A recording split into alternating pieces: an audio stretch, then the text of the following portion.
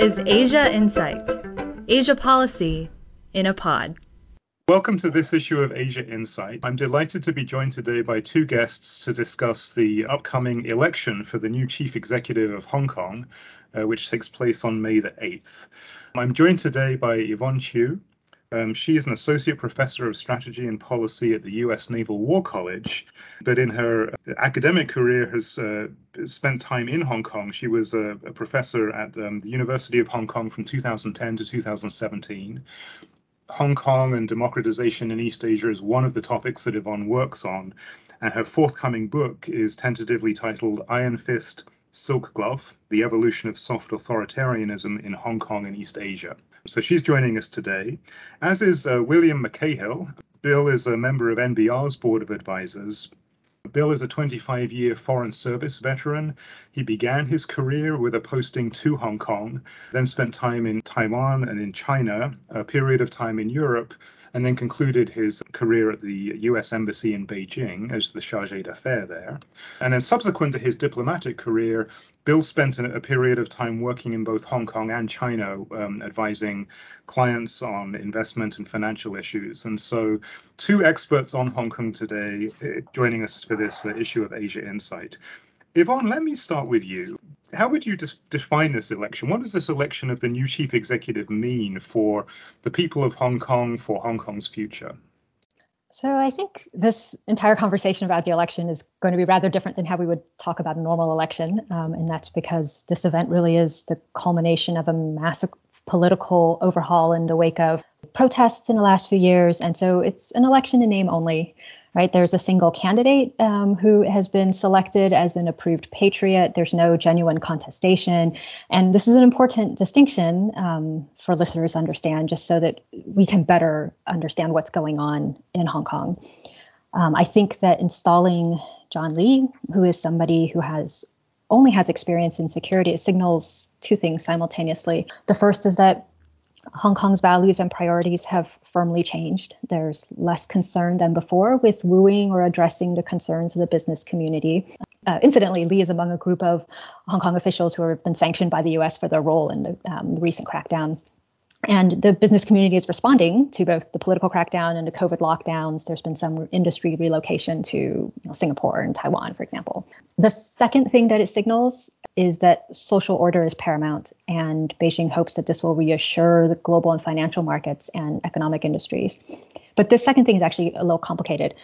In the long run, I think Beijing wants to shift a lot of investments and capital flows away from Hong Kong and to other cities like Shanghai especially, and it's succeeding in doing that.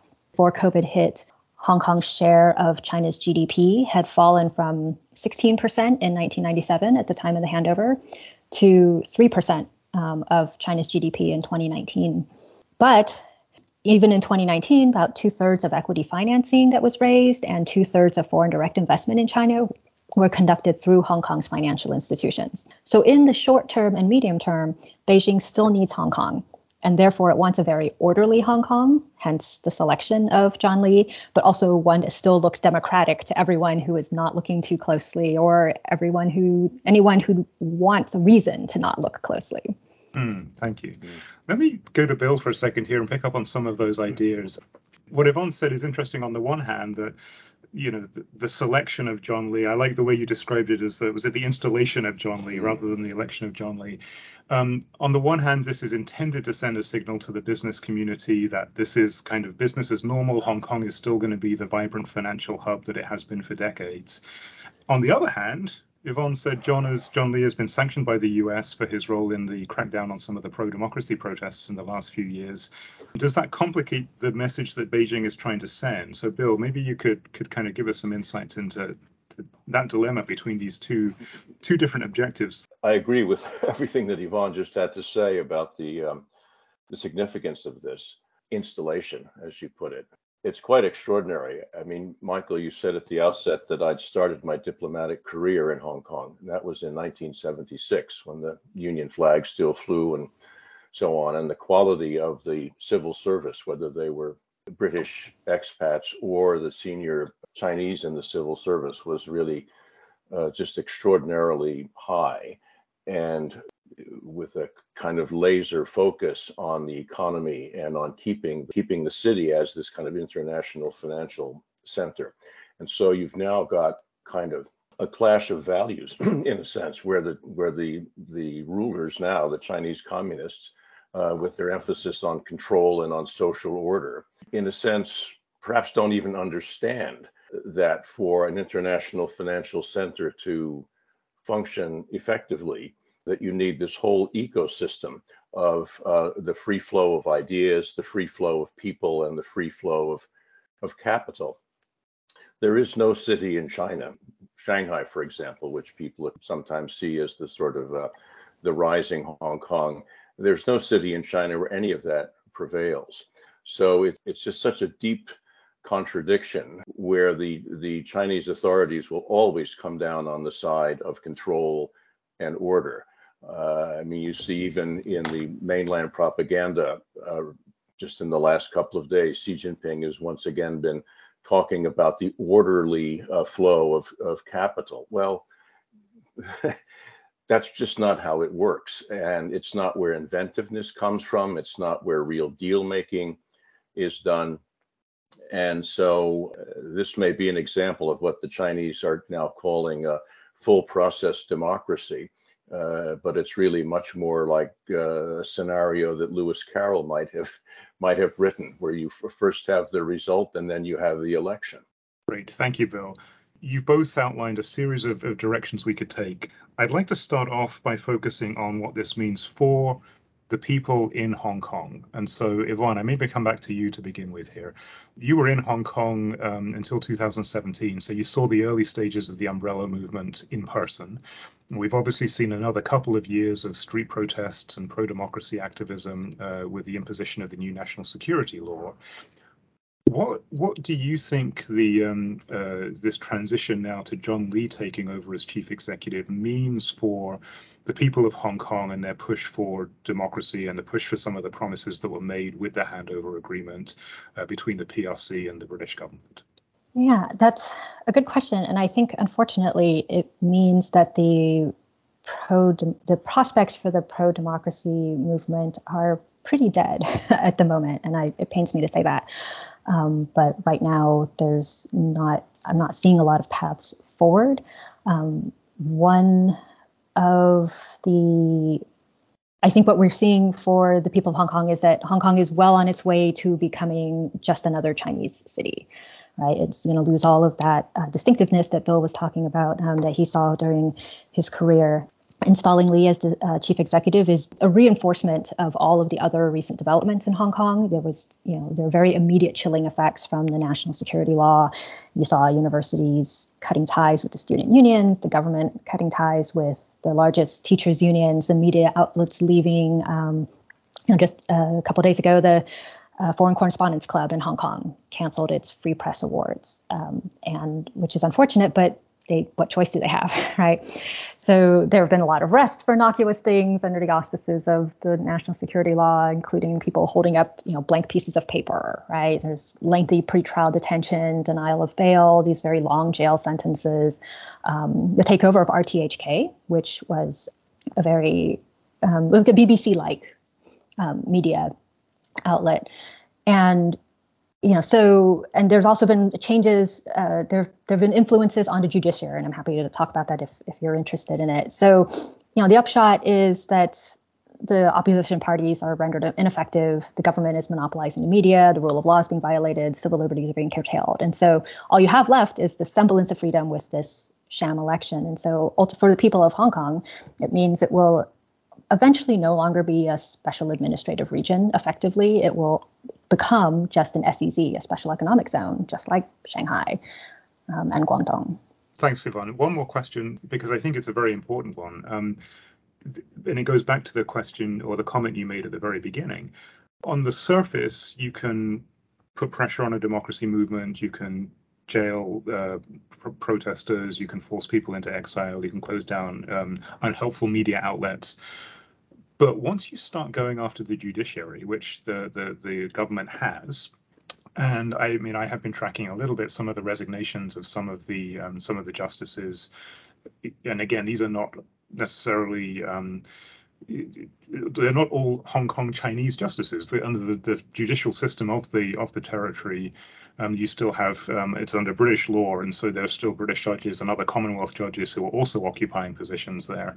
How does that pressure on the judiciary, which would seem to be really challenging the rule of law and sort of this sense of an independent judicial system, how does that rub up against the interests of a business community that is looking for some stability, or at least an understanding that there is a level judicial playing field, that there's a way that you've got the kind of framework there in which disputes can be managed without interference from political concerns?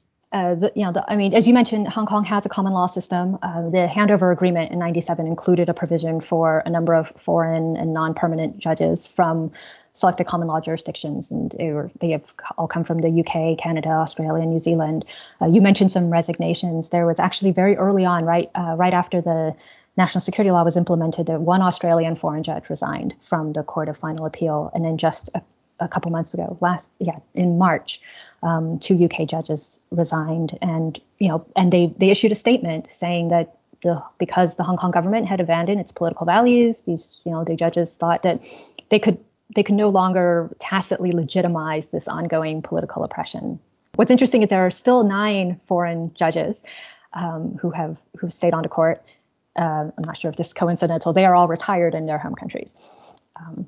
So what does this mean for how does this rub up against the business community? I think it should be. So it's one of the bargains that Beijing is counting on, right? That people are willing to trade stability for economic growth and economic wealth. And so far, the people in China have largely accepted this trade-off. The people in Hong Kong have, certainly are ambivalent about it.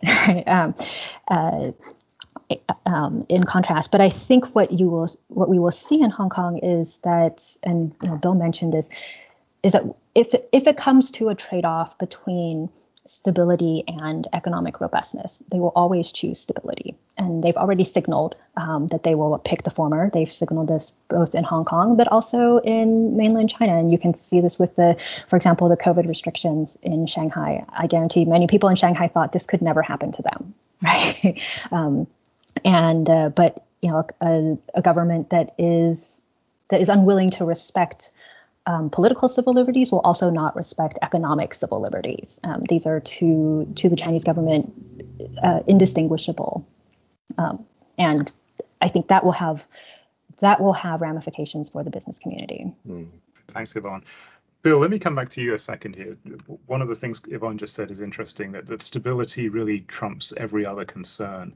I'm going to ask you to read into the political tea leaves a little bit here. And so I'm curious, why did we not see Carrie Lam continue into another term? And if I rewind 6 months or so ago, this was one of the scenarios that was being posited in the media, that she was seeking to run again, or run to sort of continue to have a term as the chief executive. Was it her failure to kind of introduce the national security law and manage the protests that was a sort of the nail in the coffin, so to speak, for her failure to continue in that position? So there's a sort of set of political tea leaf questions within Hong Kong. But I'm also curious, since Yvonne mentioned, Shanghai and sort of Hong Kong turning into just another Chinese city, just, not really a special administrative region anymore, but essentially a special economic zone.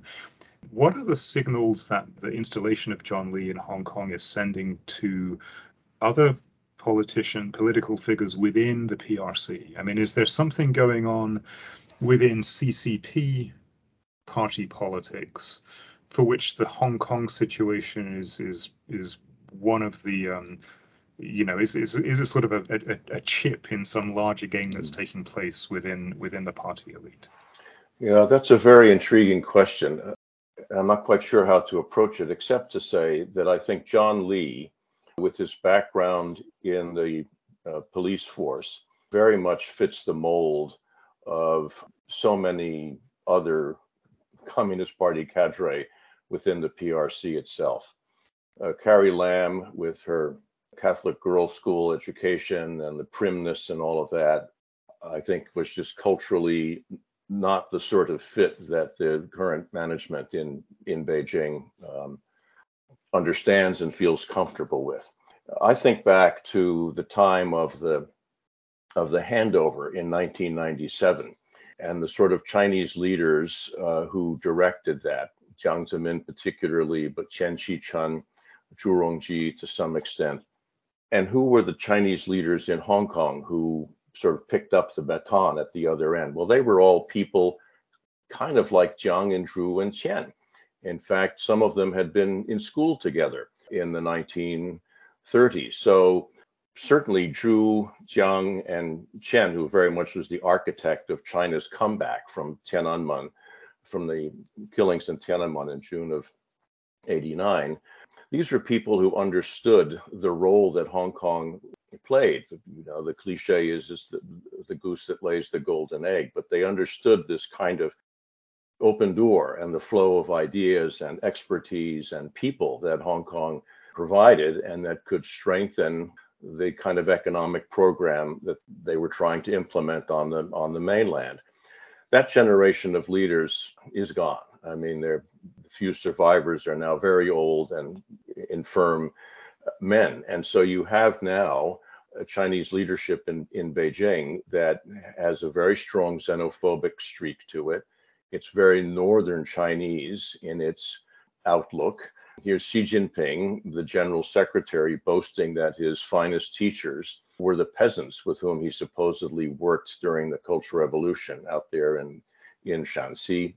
And if you look at the Politburo and the Politburo Standing Committee, the top leadership of the country, there really are very few who have much urban experience. There's Han Zheng, who was the mayor and party secretary in Shanghai. Some people see him as a premier in a new government if Xi Jinping goes ahead and gets his third general secretary term. There is Liu He, vice premier with some American education, who does kind of the economic guru, I guess. These are people who I suspect have some understanding of Hong Kong's role. But by and large, the guys, because there's only one woman in the whole mix at the Politburo level, the guys who run the place kind of look like John Lee. And so I think he's a character who sort of fits a mold that they themselves come from and that they're quite comfortable with. Thanks, Bill. Let's come back to Yvonne, and I'd like to sort of step back from the details of politics within Hong Kong, politics within China. I'm actually curious for your thoughts, Yvonne, on what does this set of developments and this increased pressure mean on the increased pressure on the pro-democracy movement within Hong Kong? What does that mean for broader efforts toward democratization across East Asia? And I know you've been studying this as part of your academic career.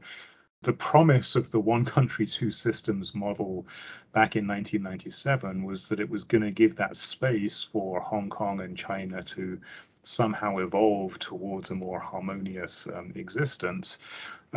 Obviously, Beijing has run out of patience with that approach, and that's probably what's driving some of the moves over the last few years. But stepping back, how does this kind of increased pressure on Hong Kong, the introduction of the national security law, the closure of the free press, I mean, what does this mean for broader efforts toward democratization across the East Asia Pacific region?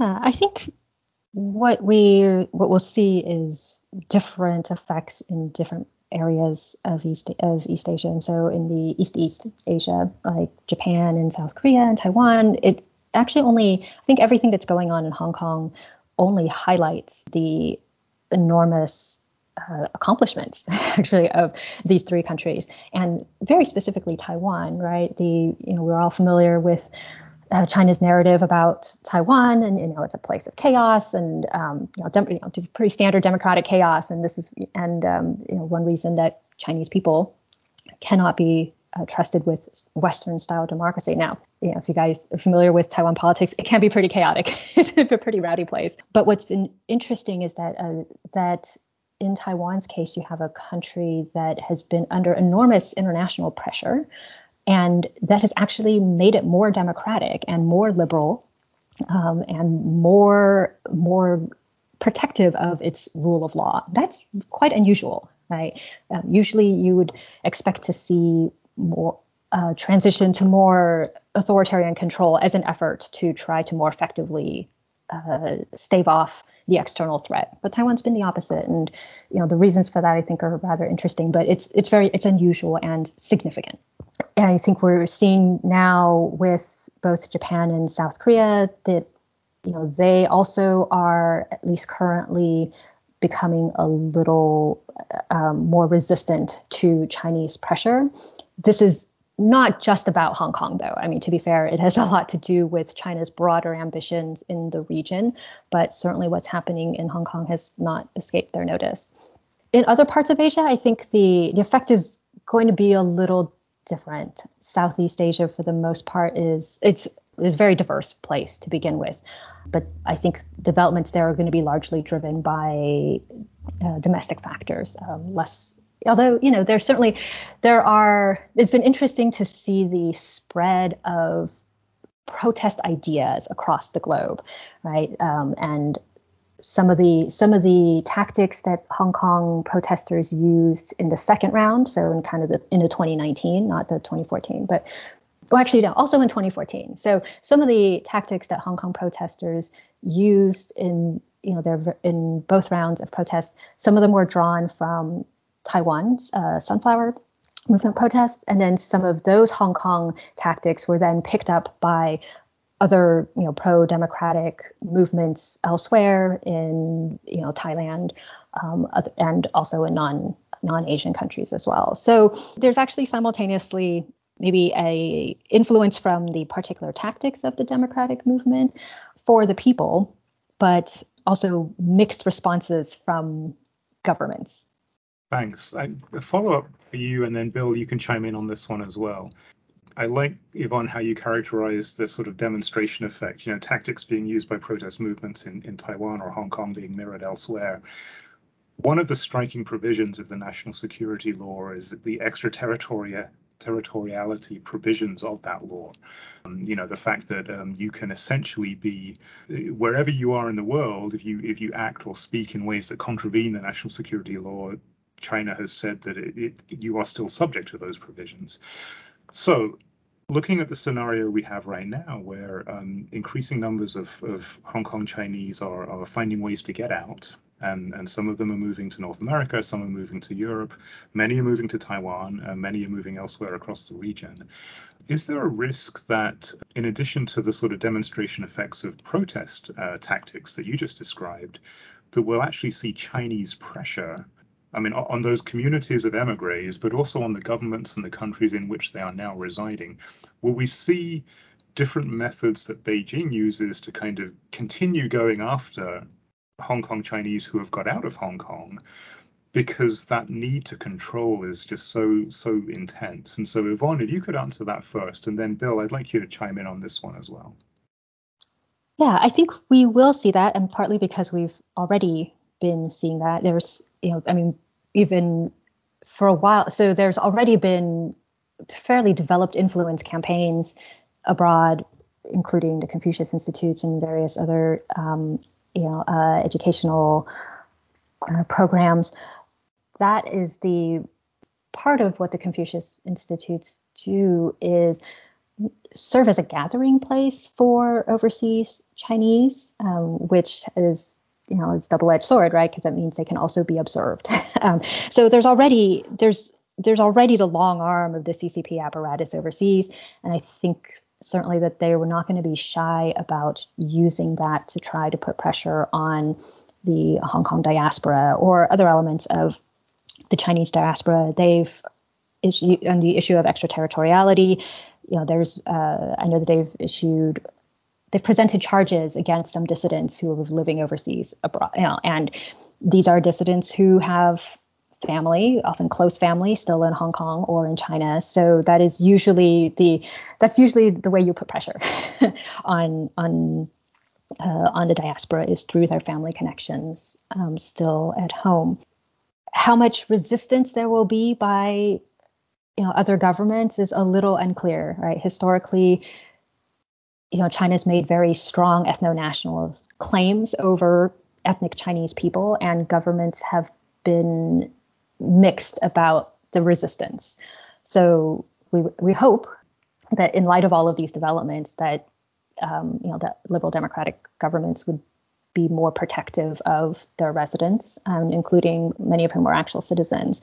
But it's a little unclear at this point. Thanks, Bill. What are your thoughts on that set of questions? Well, I completely agree that the sort of intimidation and use even of international organizations like Interpol to try to exfiltrate Chinese from wherever their foreign domiciles are, to bring them to stand trial in China, whether those have been numerous so-called corruption cases where they've pursued people abroad and intimidated their families back in China. All of that's just part of the tactics and these sort of broad influence operations that Yvonne spoke about, whether it's Confucius Institutes or actually meddling in domestic politics, as they've done in New Zealand and Australia and attempted to do in Canada. This is all just part of the standard Chinese communist modus operandi, I think. But what I wanted to come back to was a point that you both alluded to, and that is, how does this all affect Hong Kong's people? I mean, yes, we have prominent activists who have fled. Actually, you think of the booksellers gone to Taipei and so on, and others who've gone to the UK, taking advantage of the Johnson government's open door policy on BNO passports. But you also have large numbers, tens of thousands, literally, of ordinary middle class people who voted with their feet in response to the national security law and to the way it's been implemented. This is a very significant brain drain. Even Carrie Lam has spoken about this as a problem.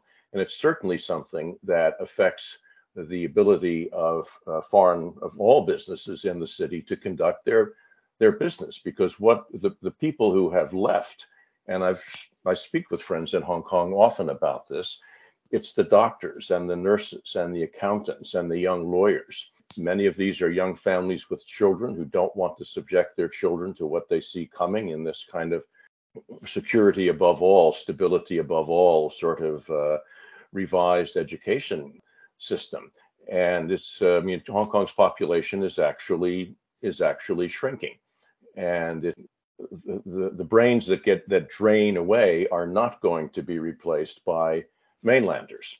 I mean, I saw from my own experience dealing with investment bankers there that mainland hires, they might have tick all the boxes and all the technical skills of manipulating numbers and running business models and all the rest of it, but they lack the sort of critical acumen, the judgment that a liberal education has given, sometimes imperfectly, to Hong Kong people. And I know for a fact that once the national security law was implemented, you had people like stock analysts, financial analysts, effectively self-censoring, lest they, in a report on a particular company, they somehow transgress some sort of rather blurred red line about what would constitute a national security offense. So I think this is all part of that Hong Kong ecosystem that has nurtured the sort of financial vitality of the place.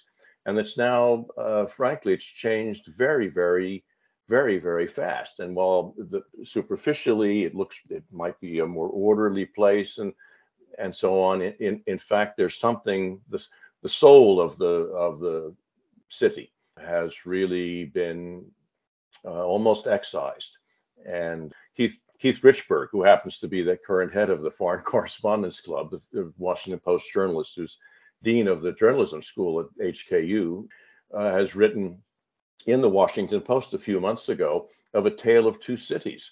There is this Hong Kong city that we all knew that had this kind of vibrancy and this sort of mix of cultures and a sort of slightly swashbuckling side to it.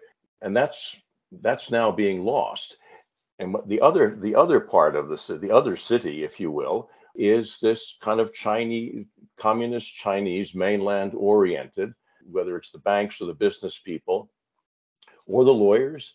And for them, this is fine. It's, it's Shanghai without having to use a VPN to go on Google. So I think that's where we really are en route to just another Chinese city. And what that means is it's just simply Hong Kong is not going to be the place, borrowed place, borrowed time that we've worked in and that people knew for all of these decades as a major international financial center. I think those days are really now in the past. And John Lee's installation kind of puts at least the interim cap on that. Quick follow-up, Bill, to you, but then I'd like Yvonne's thoughts on this too. You're both describing a scenario in which Hong Kong is turning into just another Chinese city. It's losing its best and brightest for all manner of reasons for those who are able to get out. It's losing its soul, Bill, as you described. If that is the case, and you look at Hong Kong and you sort of look ahead over the next 5-10 years, to what extent is it still an attractive destination for businesses to be located? I mean, obviously, you've got decades of history, you've got a framework and architecture for Hong Kong serving as a financial hub. But what you're both describing is sort of a hollowing out of that framework. And if that's the case, how swiftly do you expect to see those kinds of changes flowing through in terms of business decisions? And I ask this thinking specifically about what we've seen within the media sector, where a number of Western journalists who were originally based in China and then were based in Hong Kong have now moved out. Yvonne mentioned earlier the pressure on the Foreign Correspondents Club and the awards that it cancelled last week. So I'm curious for both of your assessment of, if you look out over the next few years, John Lee's installed, Hong Kong is stable on the surface, but is it still going to be an attractive place for businesses to invest and to be located? Well, I think it still has its geography to support it. And if these COVID restrictions on travel and the quarantines and lockdowns should be relaxed, it will, the sort of the Asian transportation hub that Hong Kong has been will revive. But the architecture, to use your word, Michael, that kind of shaped all of this, it's the legal system, it's transparent regulators, it's the Hong Kong people who populated that architecture, who ran those institutions. That's what's slowly eroding. Where comes this? It's, the Hemingway's or apocryphal Hemingway's description of bankruptcy, that it starts slowly and then all of a sudden that we'll know that, whether there are 9 remaining common law judges on the Court of Final Appeal. Will more of them leave out of conscience or from pressure from their home governments or what? Is that going to be the sign? How about the SFC, the Securities and Futures Commission, the stock market regulator? You really cannot have a major equities trading center of international stature without having that kind of regulator. And when the current, there's a British securities lawyer who is the current CEO of that, when he leaves, is he going to be replaced by some guy from the Chinese, from the securities regulator in Beijing?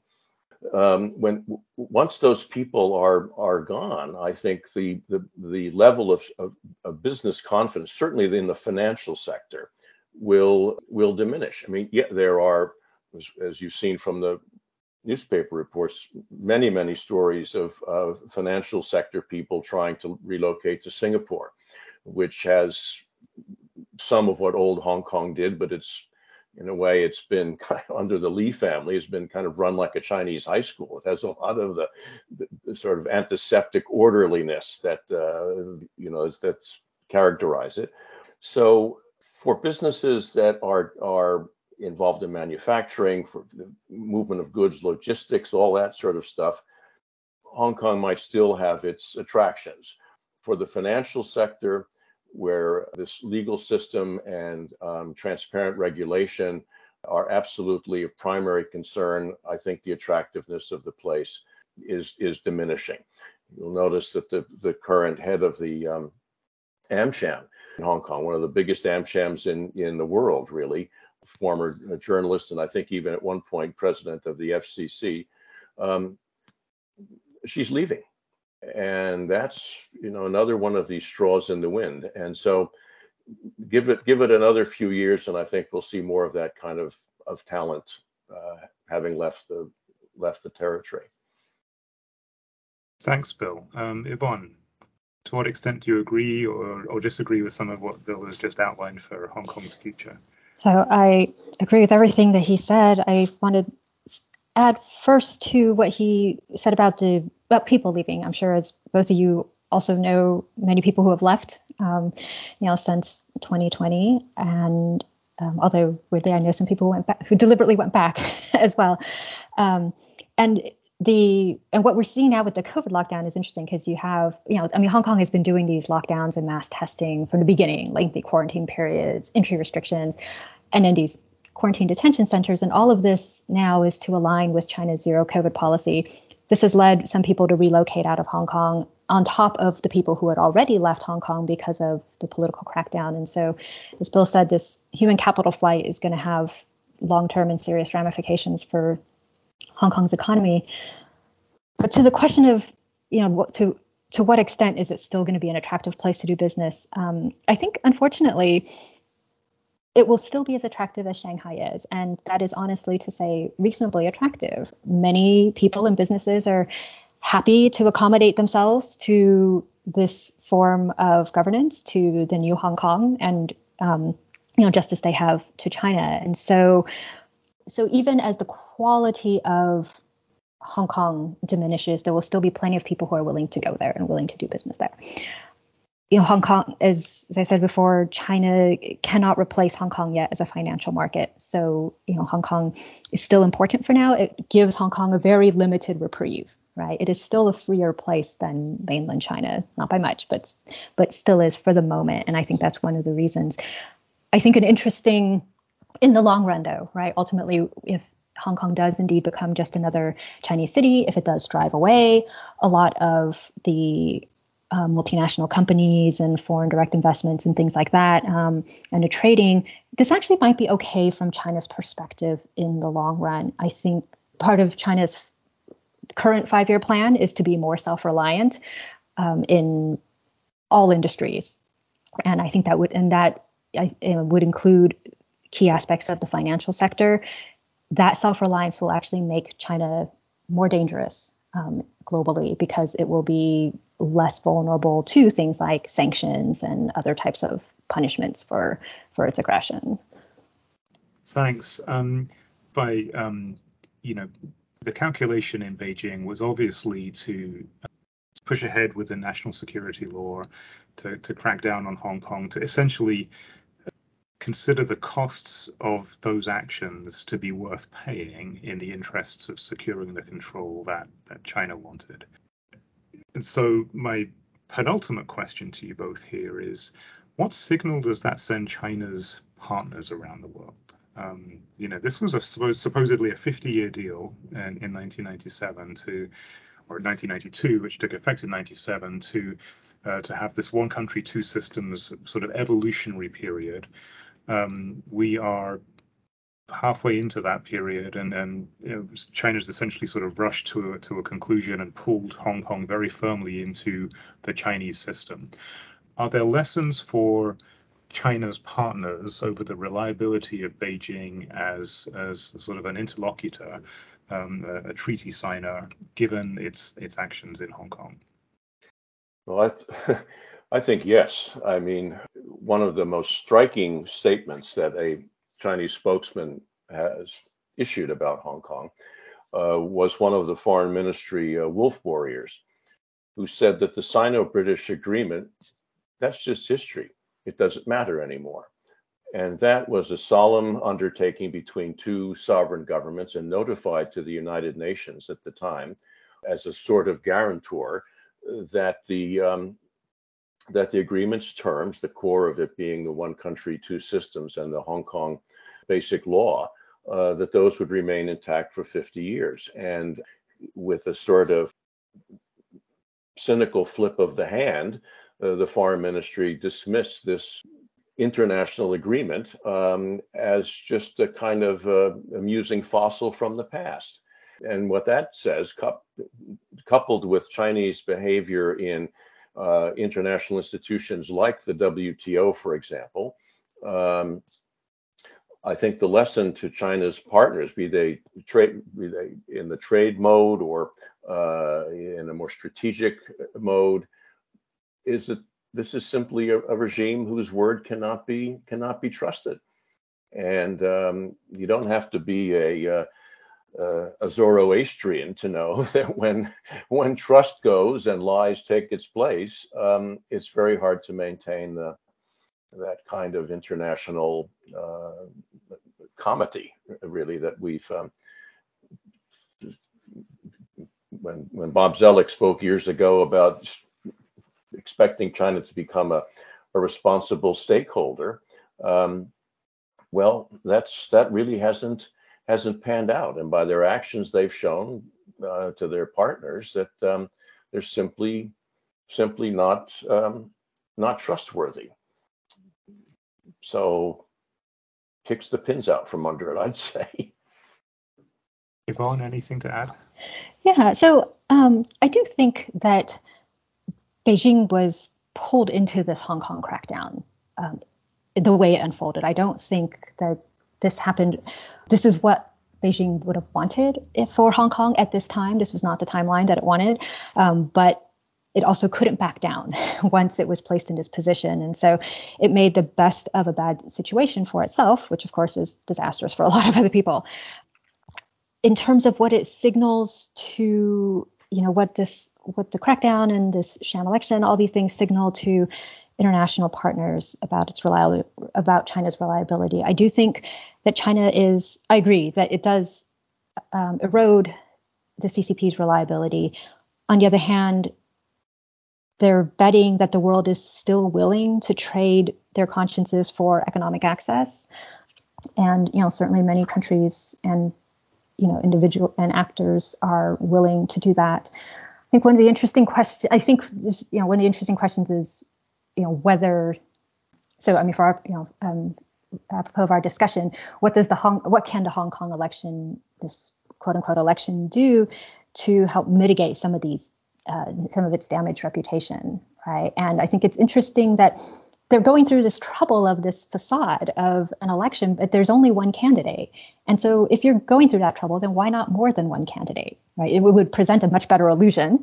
Beijing is going to control the outcome anyway, so there's very little risk of that. And I think that partly the presentation of a single person for the chief executive is a clear signal to both Hong Kong and to the outside world that Beijing is thoroughly in charge, right? That it can hold a sham election with impunity and everybody's going to go along with it. And to some extent, Beijing is right about that. And we can see it in the international community's language and for example, in the choice, in continuing to call this choice for chief executive an election, right? It signals an unconscious acceptance of Beijing's narrative. It's the same way that people talk about Taiwan unification or reunification with China, even though it would be neither of those things. And if we compare it to how people talk about, for example, what Russia is doing to Ukraine, right? Russia uses the same language of reunification, but we don't use Russia's terms. That's because we reject its claims. But people commonly use China's language of unification for Taiwan instead of calling it a conquest, a seizure, annexation, which is what it would really be. And in Hong Kong's case, people commonly call it an election instead of a selection and installation. And I think that affects the way that we as observers and actors conceive of the problem. And I think China is very aware of that. That's an interesting observation, Yvonne. Let me ask one final question. Thinking about what you've both described, this brain drain from Hong Kong, emigre diaspora populations out across the world. And these are the people who have grown up in a complex environment. I mean, Hong Kong has a difficult colonial legacy. It's a Chinese city with British imperial order imposed upon it for a century. That's the outcome of various forces made it the place that was so vibrant and so attractive. And as you're describing it, those people who represent that Hong Kong are now moving across the world. What happens to the Hong Kong Chinese? I mean, I'm thinking of the analogy in my mind, and it's not a very good one necessarily, is the Tibetan exile community that sort of coalesced in northern India, in part because there was a figure like the Dalai Lama able to kind of orchestrate a common position and for decades push back against the CCP narrative about Tibet and China. But do the Hong Kong Chinese just disappear from history? Do they coalesce in a way that always reminds China that there was this vibrant city on its southern coast? I'm curious for your observations both at the international political level, but also at the sort of population human level. I mean, what happens when a people with an identity essentially is pushed off the world stage? I mean, what are the implications of that? So, Yvonne, you first, and then we'll give Bill the last word today. Okay, it's a terribly depressing question. So yes, I think you will, and we are seeing coalescing of the Hong Kong diaspora overseas, and the overseas Hong Kong communities. Obviously, the overseas Hong Kong community has responded to these developments, I think, in mostly a very positive way, by trying, and I think they understand that and in fact, I know that there have been discussions amongst both people in Hong Kong and overseas Hong Kongese about what Hong Kong is now, right? And whether Hong Kong still exists in Hong Kong, or does it only exist in their communities abroad? And I think a lot of people are coming to the conclusion that it's the latter. And so then the question is, what does that mean, right? For there to be a community of people that is no longer, that can no longer access and live in the place that informs their culture and their societies. So but for people who remain in Hong Kong, it's really interesting. Like I said, I know some people who did go back. There are many who never left, of course, but some people who went back, and they went back at a slightly earlier time when things were still in flux, and I think they knew where things were going. They were idealistic but not wholly naive, and I think that they wanted to go back in order to do what they could at the time when things were still up in the air, but also even now, that there will be people who have firm beliefs and values in liberal democracy, and who can pass those on in less public ways and bide their time, depending on, and seeing what happens. I think ultimately what will happen to the Hong Kong Chinese will depend on what happens in Beijing, right? I mean, like this election, everything's decided in Beijing. And so if there's instability in the mainland, if the CCP for some reason loses its grip, then we'll see a much brighter future for Hong Kong. But until then, I think it'll be quite difficult for Hong Kongers who remain. Yes, I completely agree with that. I mean, as you were speaking, I was thinking almost of the few people who did go back as this was beginning to unfold.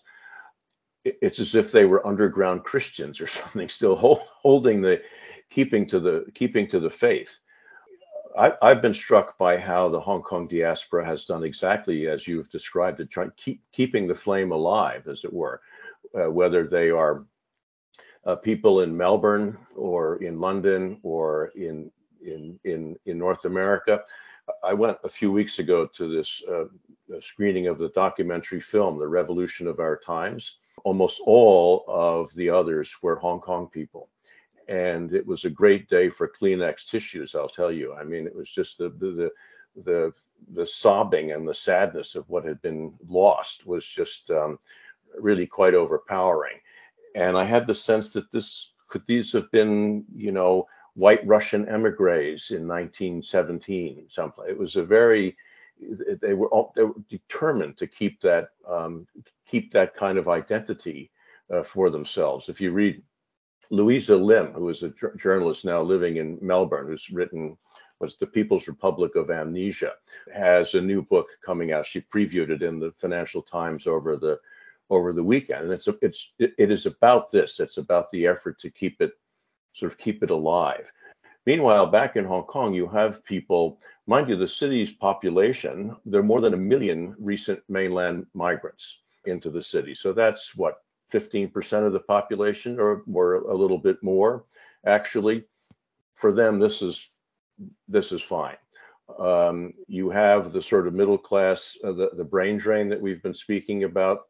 They're gone or looking for ways to leave. And then you have a big block of native Hong Kong people, or Hong Kong people who came long ago from the mainland, who seem to me to be sort of sinking into a kind of sullen acceptance of this. They're getting on with things, they're eating bitterness, and but that too doesn't augur well for the city's retaining its place as a kind of vibrant international financial cultural center. So I'm sorry, hate to be so bleak. It's a place that I'm very, very, very, very fond of, with lots of family and friends connections there, and it's been very distressing to see how it's changed. But as Yvonne just said, until there's regime change in Beijing, which doesn't look on the horizon, I would not be very hopeful about where Hong Kong is going. Well, thanks. It's always sad to finish on a down note, but as you're both looking at the situation, it's hard not to draw this conclusion that at least in the short term, Hong Kong's future looks quite difficult, and that the kinds of pressures and we've seen over the last few years will likely continue as John Lee takes over from Carrie Lam. I'd like to thank my guests today, Yvonne Chiu from the U.S. Naval War College, Bill McCahill, a senior advisor to the National Bureau of Asian Research. Thank you both so much for joining us for this issue of Asia Insight, and we'll look forward to talking with you again. Asia Insight podcasts can be found on Apple Podcasts, Podbean, and Spotify. Thank you for listening to this episode of Asia Insight.